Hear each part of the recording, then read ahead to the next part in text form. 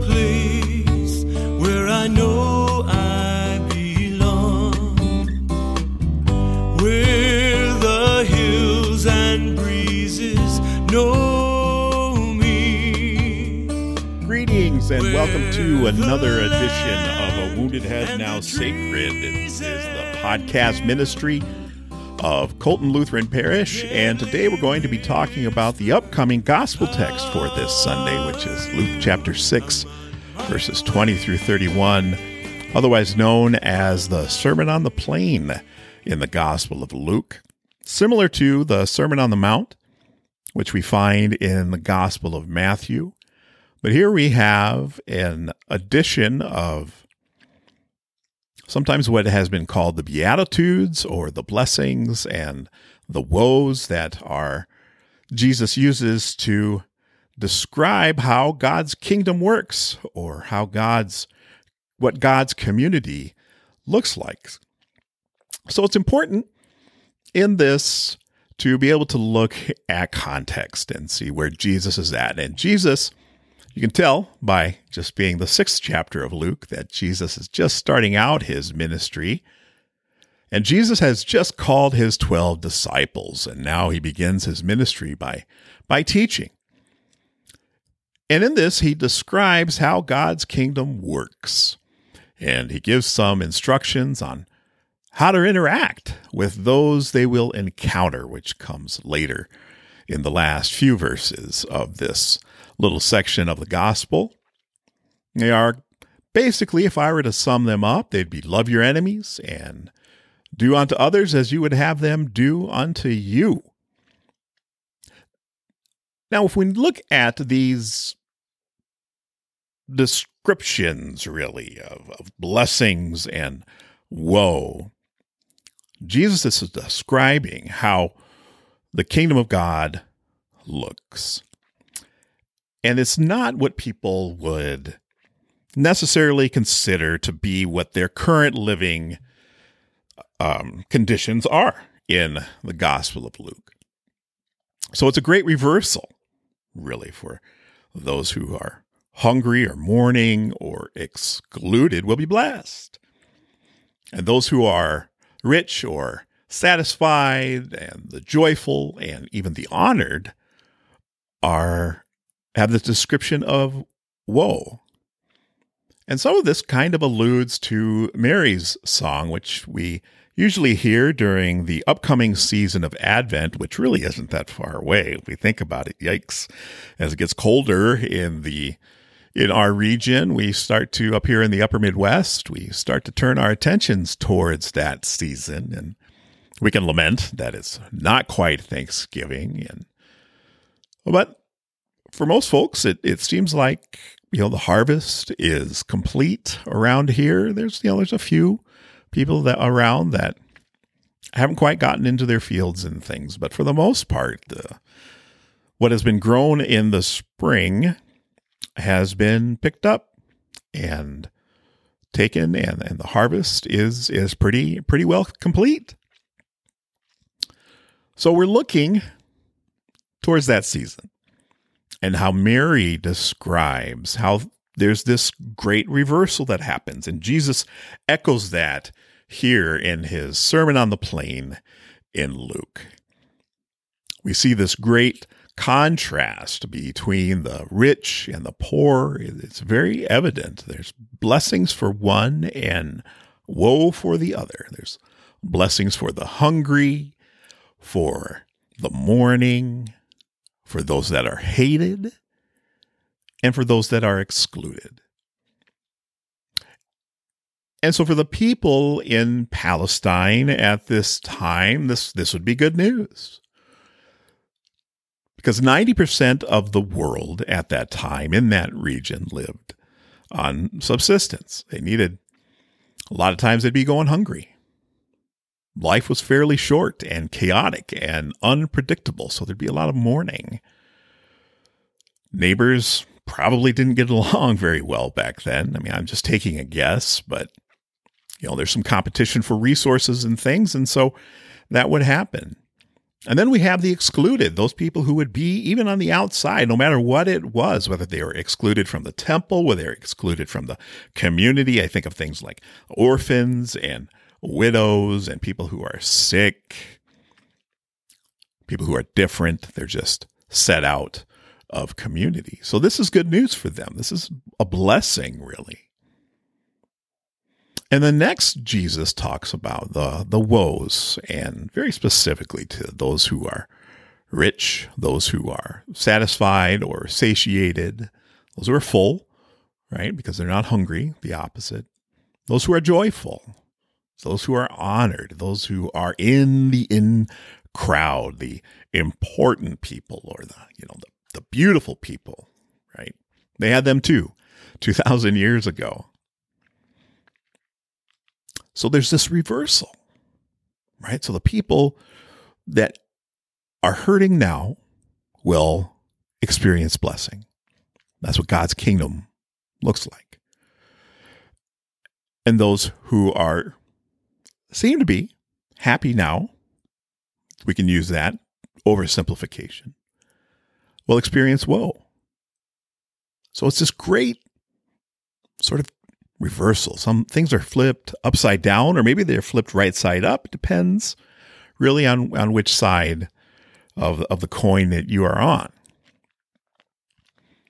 So I think about this and I'm like, well, so what does this look like?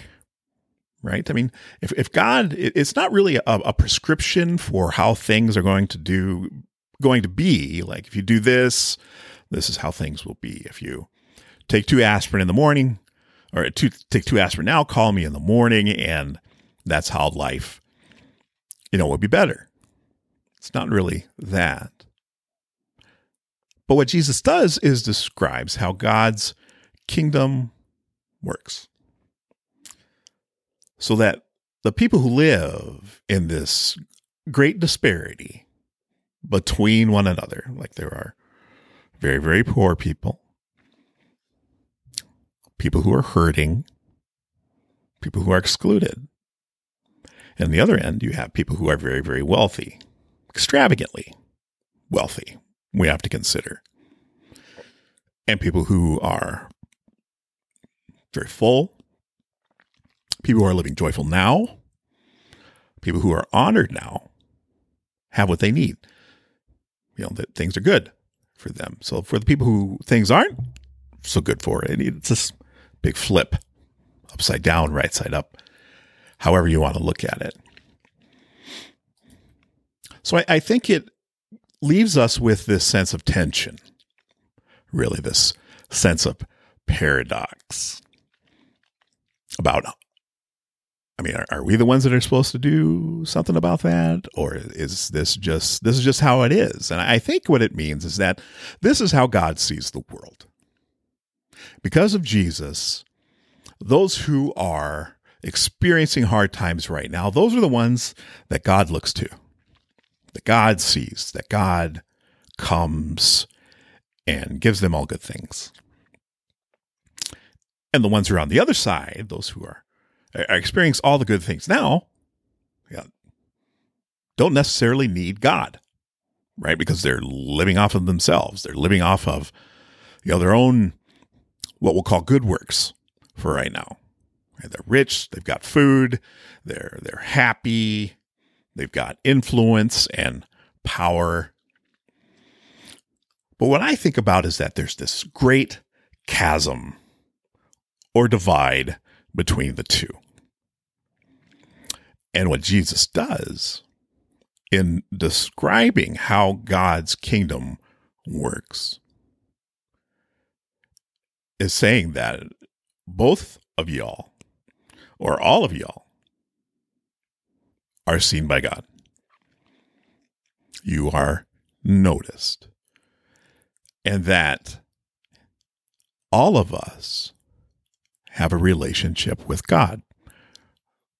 Now hear me out, because of Christ coming into the world, right? God's self finally coming in the person of Jesus Christ, which we'll experience in Christmas in worship. It's this holy inbreaking of God coming to us to change the state of relationships they're in.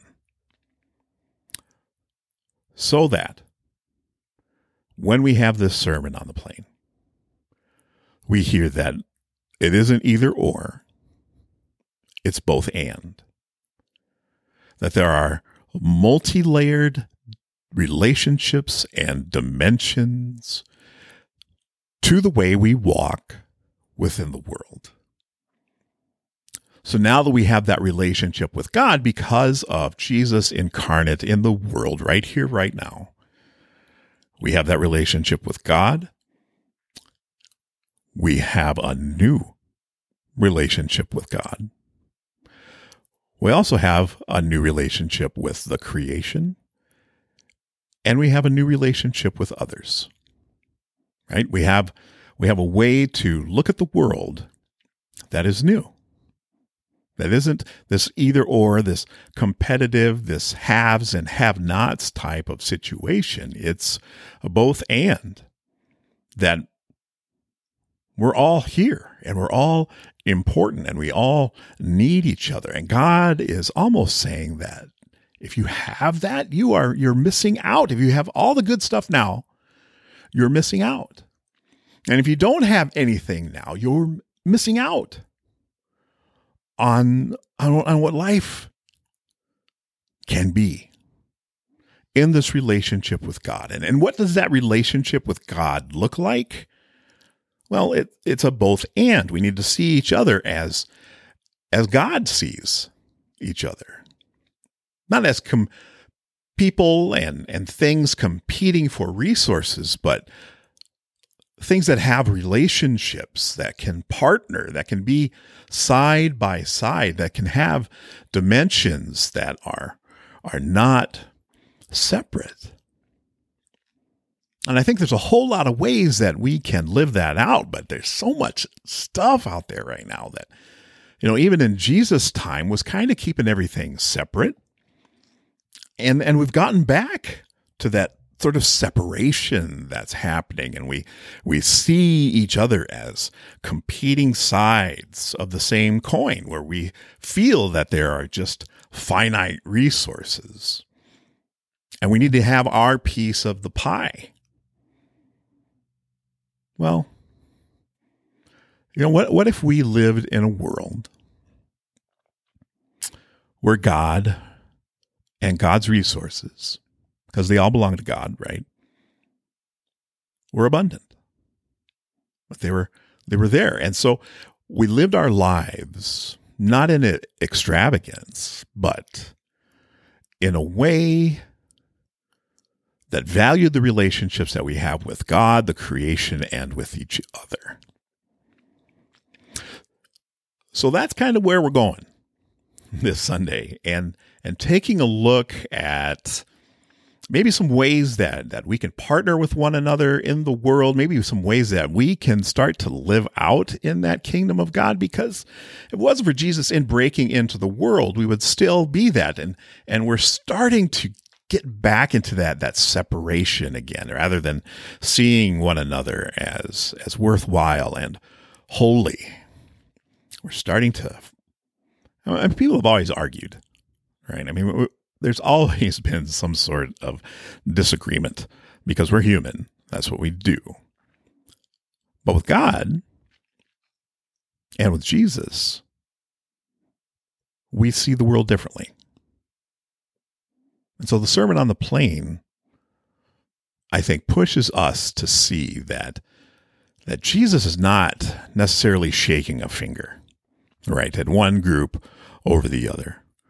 Rather, what he is doing, he is liberating each and every one of us. He has come to save and set all people free from the things that weigh them down.